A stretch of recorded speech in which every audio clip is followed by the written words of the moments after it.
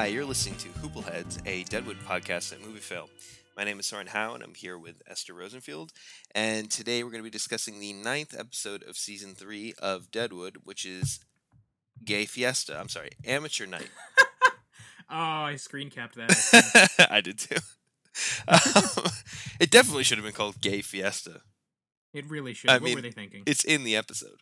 And it has, unlike Amateur Night, has, I would say, several meanings. So, Does. This is an episode directed by Adam Davidson, who seems like mostly a television director. He directed a few episodes of Community. He did some HBO shows like Entourage and Treme, but also directed some episodes of, maybe one, I don't know, was a director on the show Kings, which is a show that also stars Ian McShane. So there you go. Oh, no kidding. And then it was also written by Nick Town and Zach Whedon. So Nick Town has been an assistant writer on a lot of these episodes, and then also wrote some of Preacher and a show about the Unabomber. So that's his thing. And he was also an actor. Oh, I think I watched that. Did you? Okay. If I'm thinking of, yeah, you know what? That show was all right. From 2017? Yeah, exactly. Yeah. That show was actually pretty cool. Yeah, I think he might have been the main writer on it. It looked like that was like his big thing. With Sam Worthington, yeah. And it was Sam Worthington, no kidding. He was the main guy. He was, and you know what? He was pretty good, and I don't really think much of him. Yeah, so, and then apparently he also was an actor in Dr. Horrible Sing-Along Blog, which brings us to Zach Whedon, who also helped write Dr. Horrible Sing-Along Blog, obviously. It wouldn't be a TV show in the mid-2000s if there wasn't someone in the Whedon family involved in some capacity. He is a Whedon. So he helped write Dr. Horrible Sing-Along Blog. He has like an appearance in it as well. Also Fringe, Southland, John from Cincinnati. Naturally. And also, the way I know Zach Whedon is because he has written quite a few of the Serenity comics, which were sort of all we have post the Serenity film that was supposed to be a trilogy. So, it's all new faces and names, although a lot of them have some connections to the show in other ways.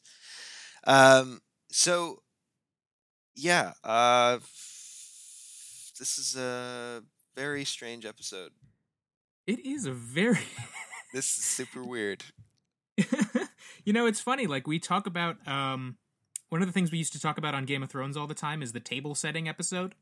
And in Game of Thrones, it would go on for, 60% of the season. They're really kind of setting the table in this one. And Deadwood doesn't typically have those just because kind of things are always in motion at all times. Yep. There's never really a moment where it's like, oh, well, this is the calm before the storm. Something is always happening in Deadwood, but not really in this episode. Things do happen, but it is definitely more about people getting things in position and kind of this roiling tension before it bubbles over, which is cool. It is kind of strangely directed too. There's all these handheld shots. Yeah, and they're really close up, and it's often on Adams for some reason. It'll be normal shots of other people, and then Adams, it'll be look at Adams, and here's Al walking towards Adams for some reason. Why are we doing this?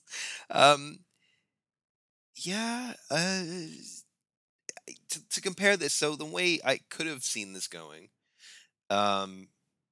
is that the episode sort of culminates in a big event, kind of like the bicycle ride across the thoroughfare, right? That was an event that sort of brought the town together. And Amateur Night is kind of that, but it doesn't feel the same way. There's not a sense of, and it's kind of has to do with the editing, I think, around the Amateur Night itself, where it doesn't really let you...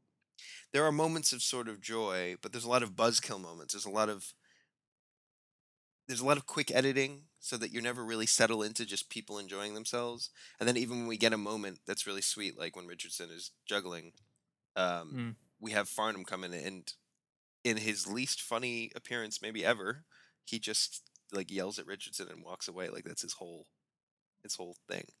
So Yeah, I think it's weird because it just doesn't let you settle into the, and maybe that's the point. Maybe it's not supposed to, like, because of the context of what we're seeing. Um, but I think that's what makes it feel different from, for example, the bicycle episode. It's funny because the episode starts really like choppily. Like there are a lot of really, and Deadwood episodes kind of tend to start this way, where there'll be kind of these quick little scenes, and then eventually you kind of ease into a longer scene, and it's like it's like there's prologue almost, and then the episode has begun, and it goes on for way longer in this one. Um, it doesn't really let you, like you say, it doesn't really let you settle in the way that an episode typically would, and it's kind of, I guess you would call it, unsettling, and purposefully so, given where we ended last week, because everything, there's so much uncertainty surrounding what's going on in camp, and so much fear and so much anxiety. So it's And cool. Yeah, sorry, go ahead. but it also, I think it doesn't really let. It also ties off so many. It tries to deal with so many storylines, right? It tries to get Fields. He doesn't leave, I guess, because we see him at amateur night, which is a bit confusing. But we see Fields trying to cut and run because he's just like, I'm done taking care of Steve, and I'm just gonna leave, and that's whatever. And Odell's storyline wraps up, and the Earps have been asked to leave, and like so there's like these all these main things that were even just introduced recently or over the course of several seasons or whatever. All of these fairly significant plot lines are just coming to a head, and then but sort of just without much fanfare. I guess Odell's death being one of the most significant of them, but nothing particularly, like it's not a moment in the episode. It's kind of weird in that way. You know what I mean? Like and that's, I think, what makes it feel so choppy is that these major events are kind of just um, rushed past. Yeah, I do agree with you. I don't necessarily see it as a bad thing, I guess. Um, Oh, it's not I don't necessarily know. bad. Yeah, I It's don't know if you're just it's being just critical. weird. No, Yeah, I yeah. agree with you. It is a strangely constructed episode, which I think is, I appreciate that. I appreciate that they take a swing with this one, and especially coming up on the end. I mean, they didn't know it would be the end of the series, but coming up this close on the end of the series, to go a little off script, I guess, just in terms of the typical structure of the episode is, yeah, I dig that, and just in terms of like the way that all the leaders of town, well, the two really, Al and Hearst, they both spend the entire episode sequestered. Al is usually in the gem, obviously, but I think it's really purposeful here the way they depict Al. He's just taking meetings in his office the whole episode. He barely leaves the office. And Hearst, I don't think, ever leaves the hotel. He barely ever leaves his room.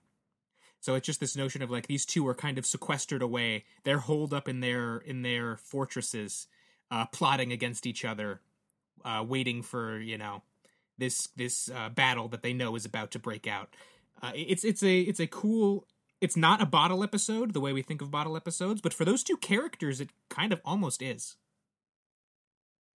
Yeah, I think that's certainly the way they're framing these characters. I guess the comparison is just hard to, between the two. It's hard to nail down because Al doesn't really seem to be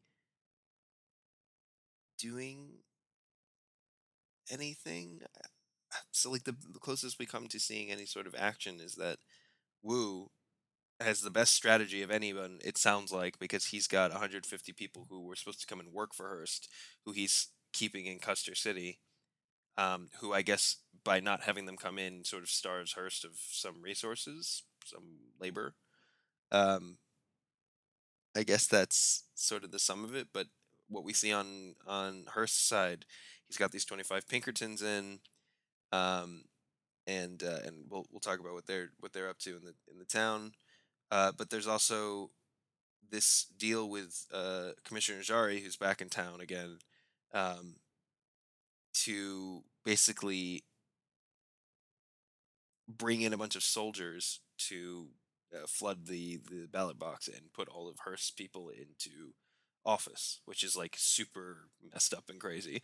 But I actually wonder historically how common that was, because if you could just move like a platoon of soldiers into like some frontier town or whatever, and just because the populations were so small, and just radically changed the balance of the votes in a town. Was that used to manipulate um, votes? I don't know, but it sounds like it seems plausible. So like, but these are big moves that Hearst's making, and it doesn't seem like Al's really doing that. I don't know what Al's plan is here. Well, Al has seemed kind of, I don't necessarily want to use this word this way, but kind of like neutered this season. Mm. He's very like, and what happened at the beginning of the episode, at the beginning of the season with Hearst cutting off his finger, I think is being, it is implied that is kind of a metaphorical castration on Hearst's part. I agree. Yes. That he is, and you can see this manifest in Al's like in frustration at his own. He's talked about this to himself, his own lack of seeming ability to do anything or to act in any way. And we see this, and I don't want to jump straight to the end of the episode, but by the way, the final shot of the episode is again him furiously wiping the bar. Yeah. It's like this motif just keeps popping up of him just anxiously scrubbing. And it's almost like it's kind of like a Lady Macbeth thing almost, the out damn spot. Like I get that kind of impression. But it's also just this physical manifestation of his frustration, of his like, I just gotta do something because I'm so bottled up, because I feel so incapable of actually doing anything. I just have to do something. I just have to wipe the bar. Well, and also maybe it's in the hope that something will occur to him if he's doing some other mindless task as well. That's true. Forcing it, I like that. Forcing it out. Yeah. It doesn't seem like anything's come to him just yet. But there's also, I'll just say about this, since we're talking about it anyway, this final scene is that it seems to also have an unrelated context, which is he's singing, which we've never seen Al sing. And there's this amateur night going on, and everyone has holed up, right? So Al and Hearst are both intentionally staying away. Cy is staying away. Seth is staying away. All these significant players are not involved in this thing that the rest of the town is involved in. But Al seems to have a particular aversion to it, despite his connection to Langrishe. And when he sings this little song at the end, it almost makes it seem like, one wonders, did Al at one point want to be a performer, or like, is that how he knows Langrishe? Is that, or that he's friends with him because it was his way of being attached in some way to that world, even though that wasn't the path he ended up following. I don't know. We really don't have much evidence on it, but it is curious to see him singing at the end of an episode that's all about performing. And you almost get the sense, like I get the sense that song is something he actually learned from Langrishe in whatever history the two of them had, because it's an Irish song, clearly. Yeah, could be. Yeah, so very I think true. That is a direct connection they're drawing. Exactly. Yeah, so I don't know what that's supposed to mean per se, but that is sort of a backdrop to what is also going on, which is obviously his lack of planning on where to go next. The other thing I'll say is that it wasn't a strategic move, and like anyone made it. It wasn't meant to be a plan. But I think it was a powerful scene to watch the kids walking through town with Jane and Joni, and with Seth and Martha, as a contrast to the 25 Pinkerton showing up last episode. Yeah. And for Hearst to see that, and how he wants to, he said he wants to bring down, the town, and he hates it, and it's like Gomorrah. And to see this complete contrast, this, peaceful, symbol of love basically walking through town, not to go all new agey and weird, but like that's what I mean. That's what it looks like. And it's just this huge clash. And I don't know that has any resonance with Hearst, because he seems to be completely incapable of real empathy. But it does, at least to the viewers, make a point, and also makes a strong point to the town on whose side Seth is on, right? Because Seth is in that procession. And so if ultimately it comes down to Seth versus X is going to look worse for not being part of that. It's like you're against the town and who we are. So I like that as a sort of a symbolic moment. Again, I don't think it was intended to be a message to Hearst at all, but I did think that, like the letter, it does show a different kind of strength in the face of, guns. No, totally. I really like that moment of everyone walking through the town. Or not everyone, but it is a lot of characters. A kind of walking through the town as this almost, like you say, this kind of peaceful protest almost. It kind of conjures that image of the nonviolent resistance. And they're all linking arms or holding hands or whatever. Exactly. Right? It's very consciously drawing on that imagery. And especially using the children of the camp, too, who aren't really characters in any way, except for Sophia, who is. Right. Kind of. But, sort of. the more lines, she gets more lines as the show goes on. But it is interesting to see that, especially considering how not nonviolent the resistance to Hearst is in the rest of the episode, and it just in general, especially when it comes to Seth, who is kind of leading this procession. It's just funny to see that contrasted with what he does later in the episode. Oh yeah, with the Pinkerton guy. Yes, exactly. Yeah. Does he have a name, by the way? I don't know if it says anything in the synopsis. Oh, I should have checked because I think he does. So there's a bunch of them. One of them is named Barrett, and that's the guy Hearst talks to at the beginning of the episode.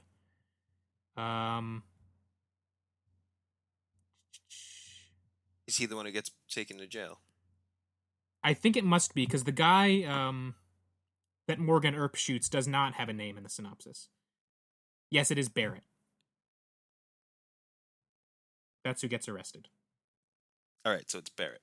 Cool. Yeah, I just want to point out for folks at home who may not be aware of this. I don't know if I pointed this out in the past. I may have, but it shocks me every time I think about it. So I'm going to say it again. Just so everyone is perfectly aware, because we didn't know these were Pinkertons until this episode, right? Yeah, that's true. One can guess, and the last time we saw a Pinkerton was Mrs. Isringhausen, and she was sort of a agent type person rather than an armed. She was not the enforcer. Person. The enforcement wing of the Pinkertons, for sure. So I just want to point out that there's this this article which you may have seen, Esther, in the New York Times, called "Climate Chaos is Coming and the Pinkertons Are Ready." What? No. Yeah. So I did not see that. Yeah, it's not funny. It's terrifying. It sounds terrifying. Jesus. So just to give you, I'll link it so people can actually read more in depth. So it is apparently the case that the Pinkertons still exist, have rebranded as a private military corporation or private security corporation. Of course. And they are being hired by wealthy folks in the United States. This article came out this year, 2019. Oh my God. Are being hired by wealthy folks in the United States as protection for the inevitable mobs that are going to form as a result of the planet boiling, essentially. So that's their plan. But I just think it's funny that in the show, I mean, when I read this article, I couldn't believe it. I was like, the Pinkertons, like Deadwood Pinkertons, the Old West Pinkertons, are still around and are like now this high-tech private security firm still serving the wealthiest people. And I mean, it's shocking. But like when you watch this, just know this is still a thing, and it's still happening, and it is going to continue to be a thing. It's just nuts. But anyway, I thought I'd point that out. So it's not like you watch it and you go, this is a thing in the past. It's not a thing in the past. It's current. And if it wasn't the Pinkertons, it would be some other group. But it's actually in this case the same folks. So I should, maybe I should just share an anecdote. My mom told me about this last year. She was a preschool teacher at Noah's Ark, which you know what that means. No one else listening does. When I was born and before I was born, it's basically just a preschool that was run out of our synagogue. Yeah, I taught across the hall from her. Yeah, exactly. But basically, I don't remember the event, but it was something had happened in Israel, maybe. It's like I don't remember exactly what it was, but it was basically there was some fear that there would be some sort of retaliation against Jewish communities because of something that had happened, some current event. Mm-mm. And I don't think it was the synagogue, but it was the people who ran the preschool because it was separate. They hired the Pinkertons for security. They did not. They did. That's 100. She told me that's 100% true. They did not. Yep. What? And I remember hearing that and thinking, "Excuse me." And this was like the mid 90s. That's absolutely insane. Yeah, it's. I still saying it out loud. I kind of can't believe. Well, then it was. This article is probably less surprising to you then, because then you know that they. Oh yeah, like I knew they were still around. I had no idea because of that. Oh man, as like private secure, it's absolutely talk about bananas. Close to home. Seriously. Woo. Okay. Well.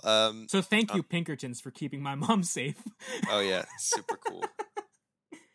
So you're saying that it was the preschool hired them, or the? I think it was, because I can't imagine our synagogue would have done that, and it was a separate institutions. Yeah, they're run out of the same building. They seem like kind of a separate. Now it's like a completely separate group, but yeah. It was. That would I think that's accurate. That it's extremely bizarre. Well, there you have it, folks. Pinkertons, nuts. They're real. They're out there. I hope they're not listening. I hope they're not listening. If we have any Pinkerton listeners, we'd love to have you come on the show. Any Pinkerton listeners? Can you imagine? I mean, it's their job to always listen, so that's true. In some way, they're out there. Hang on, I think someone just pulled into my driveway. I'll be right back. No,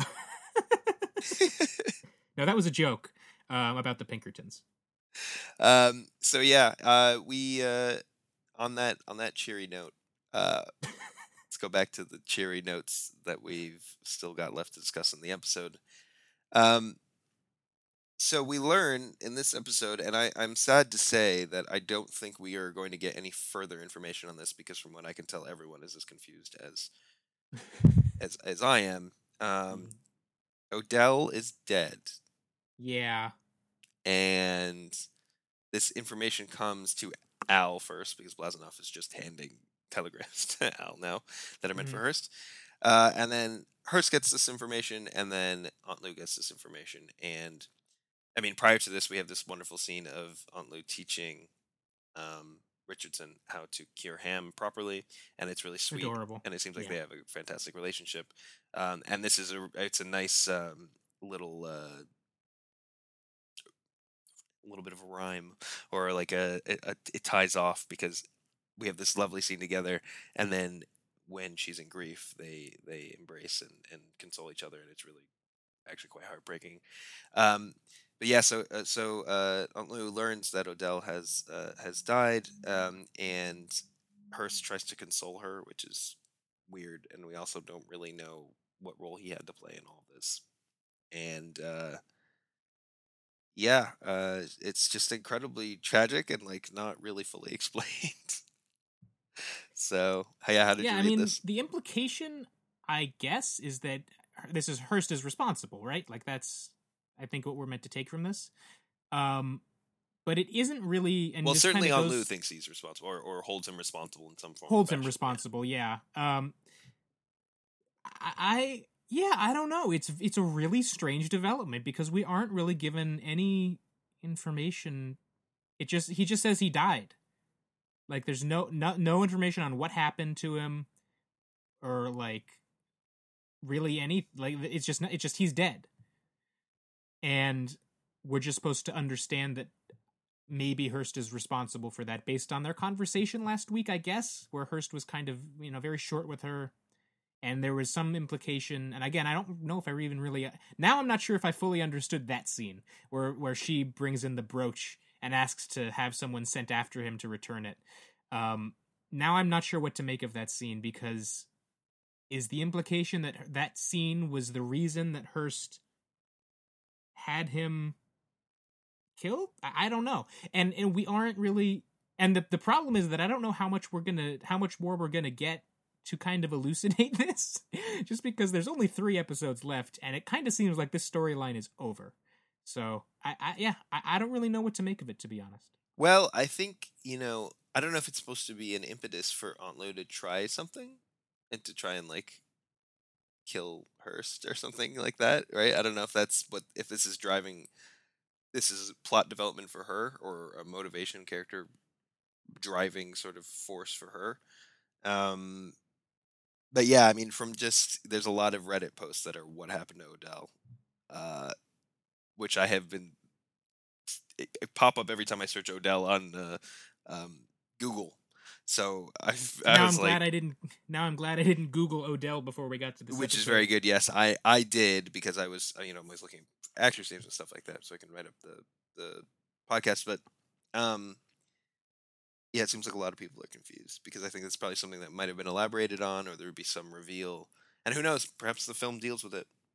I don't know. I didn't click any of these links to like Maybe. read in depth because then they might be, oh yeah, it's resolved in the movie where they explain everything that happened. Maybe they won't Yeah. follow up on this at all. I don't even know if Aunt Lu's in the movie. I don't even know if Aunt Lu makes it to the end of the series. We'll have to find out. Um, but yeah, it's a bit strange. What I will say is that I found it affecting, despite all Oh that, yeah. because Aunt Lu is Oh a God, great the scene character. where she's crying with It's Richardson so just sad. broke my heart. It's extremely sad, yes. And it's funny because like in the just before that, when she's crying and pushes past Hearst, um, it didn't really have that same effect. And I think it was this mutual sadness and also the lack of threat. Right, Hearst is a threatening character, so Yeah, it's hard to feel sad when you are on guard, and at that moment you're I kind think of you're like worried exactly. about. And well, the other Aunt thing, Lu. I completely agree with you. And I think the other thing about that scene is that Hearst is so he's so clearly being insincere that it's hard to be like I feel for Aunt Lou in that moment, but there's also this feeling of like he's bullshitting, like he's completely uh putting on a show, performing. There's nothing sincere about how he's approaching the situation, and that just kind of turns your stomach. So there's that conflicting emotion that's kind of like I feel for her in this moment, but I'm not really. It's not the same of that moment of like of her crying with Richardson, which is just affecting and and and heartbreaking. I actually read it as even more weird than that, which is that I don't think he's I don't think he's putting on an act here. I think whether or not he had Odell killed, let's imagine he did, which is an easy thing to imagine. Um, and certainly we can hold him responsible even if he didn't do it, right? Um, because of the sort of the scenario he's manufactured around Odell. Um, he wants to have his cake and eat it too. You know what I mean? His whole thing is like, I don't want Odell to be a factor, so I'm gonna have him killed. Let's just say, but I don't want that to affect my life and my relationship with Aunt Lou. And also, I think he does. I don't think it's a genuine empathy or care for that's anything other than paternalistic and selfish. But he does have some feeling for Aunt Lou. It's some sort of he wants her to mommy him. He wants her to be all these things, and he wants to go through the motions of pretending like he's a normal human who can be empathetic, even if he's it's kind of like there's a scene from something that's coming to mind where someone's comforting someone else who for a death that they cause, and they're saying like they're like patting him on the back and they're like, oh, well, they had to go, or that kind of thing, and then the person sort of realizes that they were the one who killed them. But that initial consoling wasn't like a fake consoling, it was like intentional to maybe manipulate that person. You know what I mean? It's like that kind of mindset for me, where it's he's trying to maintain a relationship while also doing the bad thing. Um, because he doesn't look at people like they're humans. Certainly, he doesn't look like at black people like they're humans. He just sees them as like chess pieces in his life that either get out of the way or facilitate some sort of thing in his life, like food, or whatever. And so I don't read it necessarily as like he's completely making it up. I think he doesn't understand human interaction on like a fundamental level. He's so far divorced from just what normal people think about, as we've seen in his many monologues about how he thinks about people, that he he like hates that people see him as a monster and all this stuff, but also like he obviously plays into that. And I think that's the same sort of thing where he's like, but Aunt Lou doesn't see me as a monster. Yes, she does. Obviously, she does. But he's deluded himself into thinking she doesn't. You see what I'm saying? I see what you're saying. I don't know that I agree, but I definitely see where you're coming from. It's hard to say because we Um, don't. The problem is we don't know yeah, really what I the mean, yeah. situation is, right? So like it could be either situation, but it was just how it sort of came across to me. It's just this sort of sinister, almost Shakespearean like consolation that's just not real, in one way or the other. So yeah, so there's that, and then I mean, there's Langrishe going around town asking everyone to perform, um, like just all sorts of people. There is one instance where he Charlie suggests that Jane should come and perform. Not to Jane, of course. He wouldn't say that to Jane, but says it to Joni. And it's funny because, as I think I've mentioned in a previous podcast, Jane, the real Calamity Jane, really did perform in Langrishe's like performance nights. So whatever with her lasso or whatever she was doing, but she was actually a performer. So it's funny to see that, and we didn't actually see her do any of that here. So it's not clear that we will, but it was kind of a fun nod to that. As to the rest of the characters, a lot of them aren't real people in history, so I don't know if they ever did perform. But it's kind of it was a fun idea to have like a bunch of people in the camp just doing some various performances for the camp, and they're all just kind of silly tricks and things that juggling and balancing things on your chin or whatever, which is not easy. I must point out, having been in a troupe that was similar to this for many years, it's not easy stuff to do, but it is just kind of like silly, and it's not really theater, but anyway, it was entertaining. What did you make of this? Of just the amateur night? Yeah. I thought it was really funny.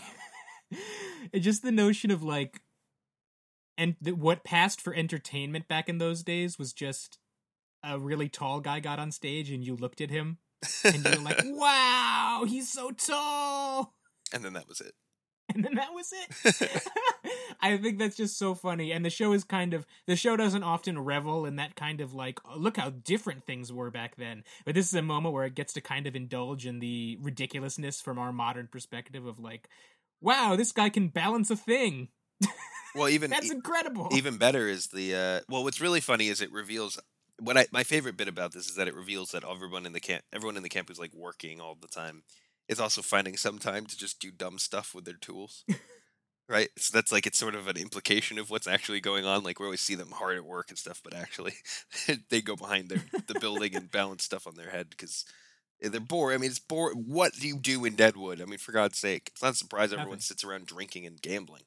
Because what else are you supposed to do?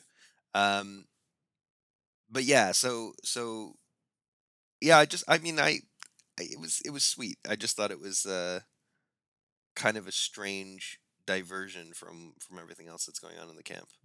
It is exactly like the moment with the bicycle you mentioned, because it is this moment of like that the way that played was like this moment of unity for the camp of like everyone around can, whatever their difference is, they all gather around and they're charmed by even Wolcott, Tom right? It was Mr. W was pulled into that.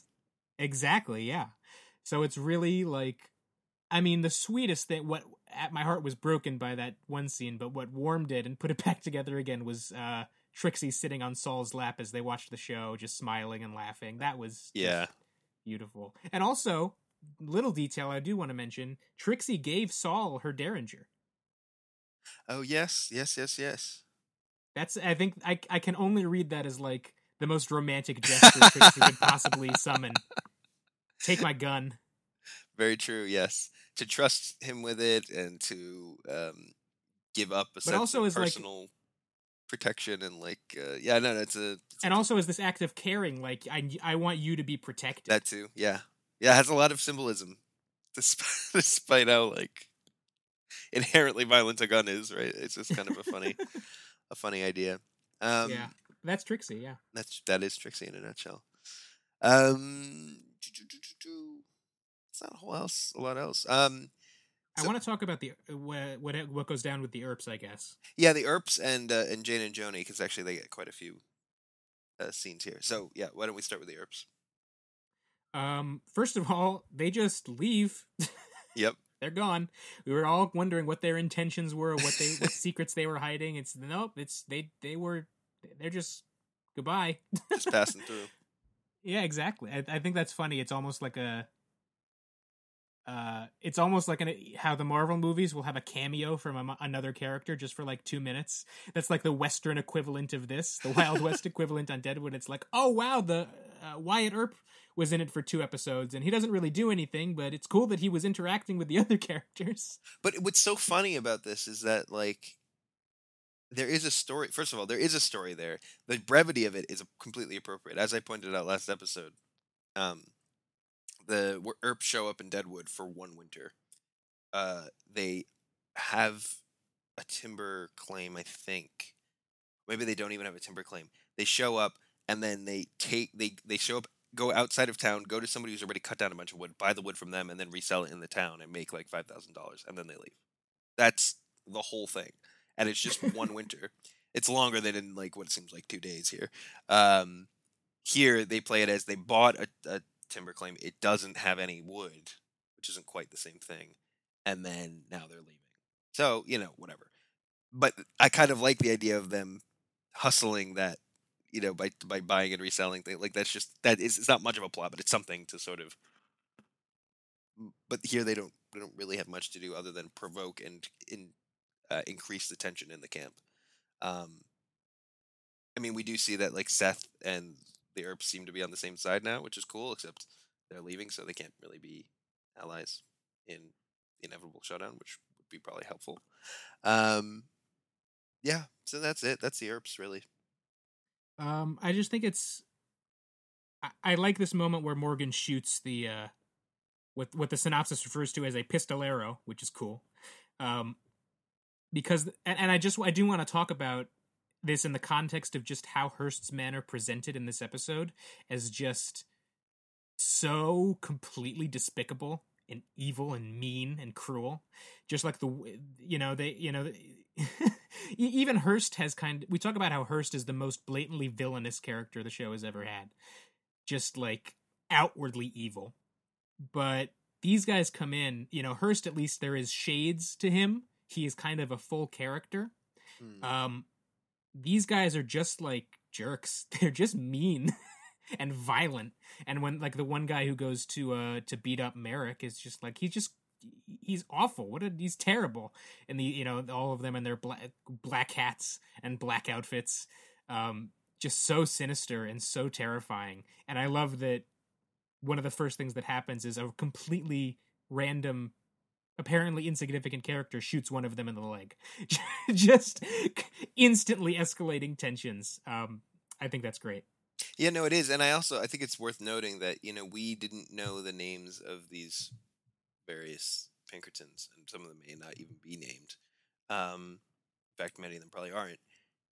But that's part of, I think, the point, right? If they're not named in the episode for a reason. Like, we're not supposed to be like, oh, that's John, right? John the Pinkerton, right? They're the Pinkertons, the unit, the corporation, the security force, whatever. Which I think it dehumanizes them, but they're the Pinkertons, so I don't know. I don't know what we're looking for there. They've always been on this show, even in the abstract, which they've always been to this point, really, except for Isringhausen. A nebulous cloud of folks who can be called in, and that everybody in town sort of hates and fears and doesn't want anywhere near them. Especially like Al, for example. So it's kind of good that they don't, that they sort of retain that anonymity, even though we have certain ones that talk more and whatever, but they're just the Pinkertons. Captain Turner was named constantly. Mm-hmm. The main Pinkerton is not named by Hearst. He doesn't go like, well, I'm going to have Captain blah, blah, blah. No, he doesn't say any of that. I also love the scene where Charlie punches the dude. Yeah. That was fantastic. Mm-hmm. So yeah. Seth really loves grabbing people by the ear, doesn't he? Oh, yes, he does. It's like... that's his favorite move. You're going to timeout. It's time for timeout. I love when he's he says that he has that moment where he says, "Don't make me do what I want to do" or something like that. And it's like No, I he think says what the you opposite. He says, "Please, like, give me a reason to do what I want to do." okay, give me a reason. That's what it is.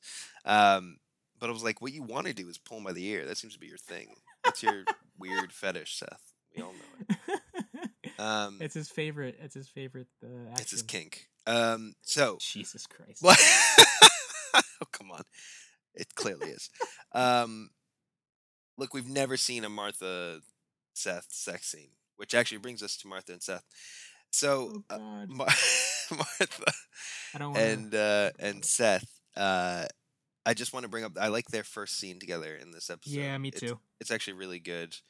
Um, they have a really frank conversation about the inevitable showdown with Hearst and the quote eventualities that may arise. And basically, Seth says, "Here's the combination so that you can get all of my stuff if I die." And she just He sort gives of it to takes her very slyly, like in code. in I think code, that was and then funny. she just says it all. Um, but it's, I mean, it's a clever combination, and what it does is it gives, um, it sort of puts them on.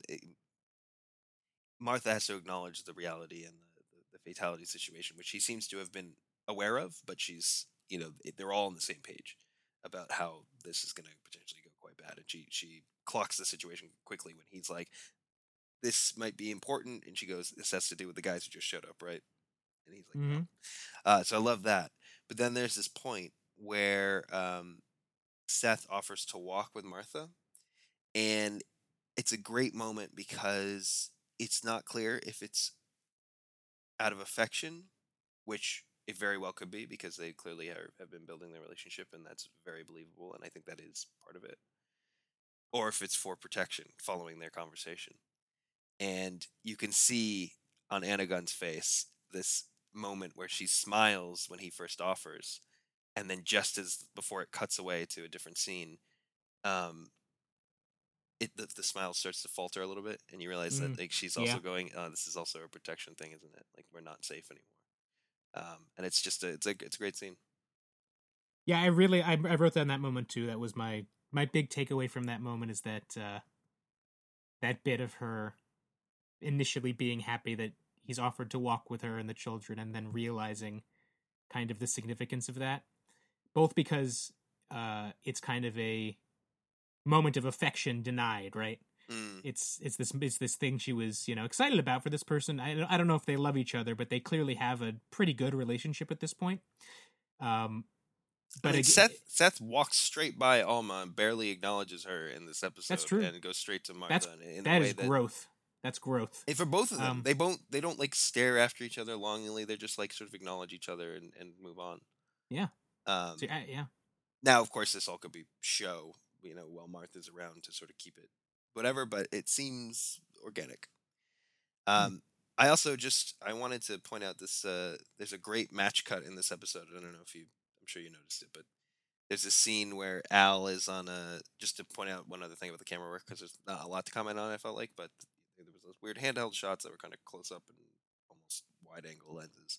But then also there's this shot of Al who's on the balcony of the gym, and he walks back inside and towards the left hand side of the screen, and then out of the left hand side of the screen in the next shot, Hearst comes out. So it's like this complete match cut of the two of them, Yeah. that like become in this one motion. It's very it's cool because I mean, as you said, this episode is about this dichotomy between them in some ways.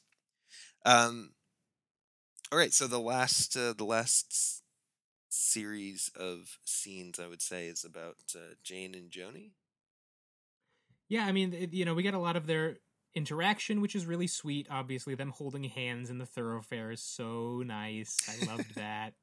Yeah, Um, and sweeping together and also supporting each other when there's that great scene when they walk with the kids, and I think Jane says right off the bat that she wants Joni to stay close because she says, "I might need you for support," which is like obviously literally because she's very drunk, and mhm. and it's tragic in that sense, but also it obviously has this second meaning that Joni has been supportive to her, and also they obviously care about each other a lot. And we see this really emphasized throughout the rest of the episode. I mean, there's like close-ups on their hands and close-ups on this and that, and then there's an entire scene where we can talk about it, but where Sai shows up and Jane sort of goes to bat for her in her way. Jane seems to have a general policy of just running away from situations, and but in this case, she does actually get someone else to get involved, which is helpful. And I also want to point out that Mose Manuel is really, he's really stepped up to the plate. Seriously, I was gonna say Mose. What a turnaround this character has made. I kind of like him now. I've liked him ever since he started doing yoga outside as Wolcott killed himself in the background. I mean, yeah, it's a weird show. Seriously, you don't really think about it that way until you kind of dig into scenes like that, huh? Yeah, I mean, Wolcott in general is just such a weird character. Also, just weirdness. Let's talk about Sai, but I just want to point out Jari making weird bird noises at Hearst.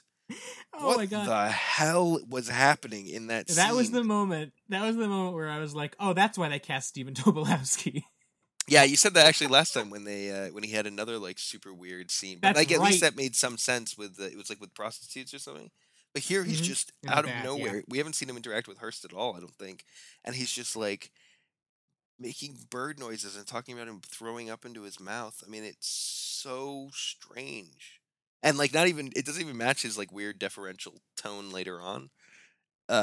Because he's afraid of being on the veranda and all the rest of it. But it's just like this one particular scene. It's like you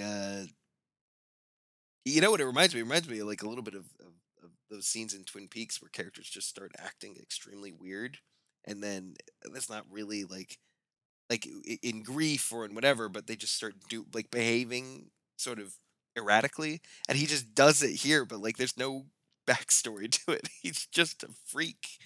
Like Jari's just a weird guy. And he doesn't seem to understand at all how grift, bribery, or anything works. Like, and we see this in how he deals with Adams, and we see it how he deals with Sai and other folks. And here it's super weird. I will say, by the way, there's an amazing shot of Johnny and Dan smoking when Jari and Adams are talking to each other, and it's really fantastic because there's like the smoke and the light. It looks really cool. It has nothing. It's not like a relevant scene. It's just an interesting one. Or a cool shot. But anyway, yeah. I do want to talk about Joni in this episode because there are two great moments where it's like, and again, it kind of and then we'll get to the scene with Sai. Okay. Because it makes it so much more tragic, I think, because there are these two great moments. The first moment is, oh god, I don't remember the second one. Okay, so the first moment is when Martha asks her to walk with them. Right. And she starts to refuse. But then she says, you know what? No, yeah, I will. And that is this first moment we've seen of her in so long where she isn't pushing people away and she isn't isolating herself and she is actually putting herself out there. And I should have written down what the other moment is. But there's a second scene. Is it with Charlie, perhaps? Charlie and... yes, it is. It totally is. I don't remember what... Oh, God, what happens, though? What does she say? She shows up and she doesn't want to stay with... She's going to leave. Langrishe is like, I want to leave Charlie with what I've just proposed to him. And she says she'll leave too, but then she ends up staying she's sort of half in, half out of the door, talking to Charlie. And Charlie's just sort of rambling and feels like he's the very last thing she says. And I remember it. I don't remember what she says, but she says it, and because the last shot of the scene is Charlie gets this huge smile on his face. Dude, what did she leave him with? Oh my god, it's gonna kill me because it is this beautiful moment. It's whatever it is. It's the exact same thing of like, oh, it's so nice. Like she's opening herself up again to other people, and that just warms my heart. It's just so nice to see that because for so long this season, especially ever since Wolcott killed all of her girls, like she has been so shut down, except maybe with Jane. So it's now that she's in this relationship with Jane that she's able to, that she feels more comfortable opening up to other people. Like I think that's beautiful. I love that. If you give me just one moment, I'll check and just see what that line is because I am curious myself. Sure. I have it. Here it is.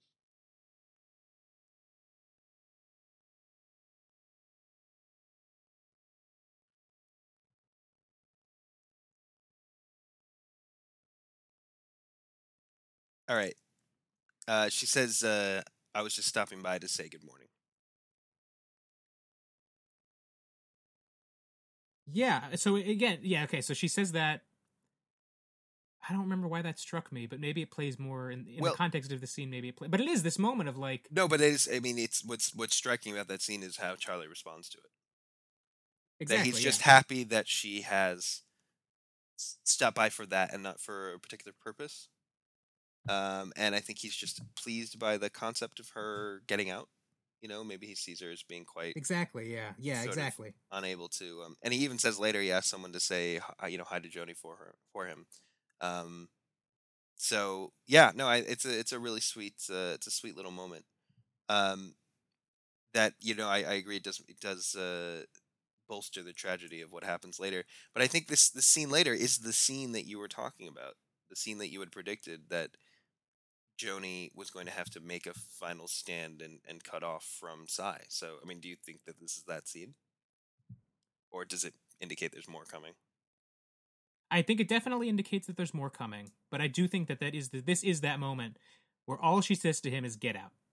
There is no like equivocating. There's no hesitance. She says, "You need to leave." And Sai, what I love about what's sad about this moment is it's a reminder. Even as we see her making progress in this episode, it's this reminder of like Sai is never going to leave her alone. Hmm. Like he is just always going to haunt her. But then it is kind of this moment of sweetness of like, but now she has opened herself up to people and she has other people who support her Yep, and can help her, including like Moe's manual. including even if it's Moe's manual, like, and But yeah, that and is also a great. building that she feels connected to, that she's like, you can't come in here. This is my space. Um, and it's not the Shazami, which he I think supported financially, whatever. This is its own thing that he has zero connection and zero right to be involved in, and he's sort of like, magically warded off from coming into the. Obviously, he could come in, but he doesn't. Now, whether or not he would, which definitely is implied that he would, is a separate thing. But he doesn't come into this space that's hers, and it's kind of nice that this space exists. And it also, by the way, just as a point of interest, we had said like, what are Joni and Jane, for example, doing now for a job? Jane occasionally does odd jobs, but it looks like maintaining the schoolhouse, despite the fact that it kind of made sense before because it was their building or it was Joni's building. This is a new building that actually they have no connection to whatsoever. Um, Not really. I mean, Joni asked for it to be built, but it's for Martha, or whatever. But she's maintaining it by that they're sweeping the building, for example. And I think that's it gives them a sense of purpose and a sense of like, this is our place, this is where we work, this is potentially where they live. It's not really clear. Um, this is our space, and Sai just is not welcome there in any way, shape, or form, and he does not have a foothold there either. So yeah, I think it's an important distinction as to whether that's going to manifest in a more contentious way in the future. It remains to be seen. Granted, we only have 3 episodes left, and we know alas, Powers Booth has passed away, so I don't think we'll see a resolution to that necessarily in the film. But yeah, it's definitely a step forward for Joni, even though it is quite a scary and traumatic scene. Yeah, exactly. I think that's exactly how I would put it. Yeah, it's a. And what's also funny about Sai in this scene is that where he leaves, it is like, well, I have other places to be. When Oh of yeah, course we know the reason he's there is that he doesn't, and he absolutely. like Al, he feels completely useless and completely powerless, and that's why he's done this. He's just gone to harass Joni to feel like he has power over someone again. Exactly. Yeah, and when he says that, it strikes a chord because, as I said, Joni does have a purpose now. It's being there for Jane. It's looking after the schoolhouse. It's being a part of the community. And Sai's like, I don't really do anything anymore. I don't have any sort of influence. Um, Other people have come and taken my like pseudo villainous role from me, and I'm not contributing in any other way to the what's going on in the camp. So you know, he just isn't. He's sort of a floating entity. He sort of swapped with Joni. Joni now has purpose, and I think that's kind of cool that he's been diminished in light of Hmm. her ascendancy. It Oh doesn't god, have to happen that way, but it's a nice and Powers Booth's performance in this scene, the way he like slumps against the door frame, yeah. just looking completely pathetic, it's so good. Oh yeah, no, he's fantastic. He's fantastic. Um, so yeah, I think that about does it for this episode. Just I really like this fight. We talked about it, what happens in this scene, but I like the final scene with Al singing to himself. I Yeah. I also just want to point out that this is also perhaps an illusion. Aside from the fact that it may have to do with him and his relationship to Lane Greash, as we discussed, the gem itself was the theater in the real Deadwood. So it's kind of funny that Oh. he's singing in a place that it's like, well, that's just a saloon, but actually in the real, it was the Gem Theater. I think Gem Theater and Saloon or Gem Theater. Anyway, it was the theater. So kind of a funny little twist on that, where he tells the one performer who comes in to leave. um, so yeah, there you have it. Next week is A Constant Throb. So yeah, Sounds unpleasant, but sounds okay. sounds interesting. Excellent. All right, so yeah, we'll discuss that next week. For those of you out there who are listening to this now, but would like to find us again in the future, make sure you subscribe on MovieFail. You can just submit your email, and you'll get emails every time we post a new article or podcast. You can also subscribe to the podcast itself via Spotify, iTunes, Google Play, RSS Reader, whatever else you want to use. Or you can just listen to it straight on our website, where we do a write-up, include links, like I will to that New York Times article I mentioned, and to other interesting things, including specific shots we may have mentioned in the episode. So definitely check that out. And Esther, until next time. All right.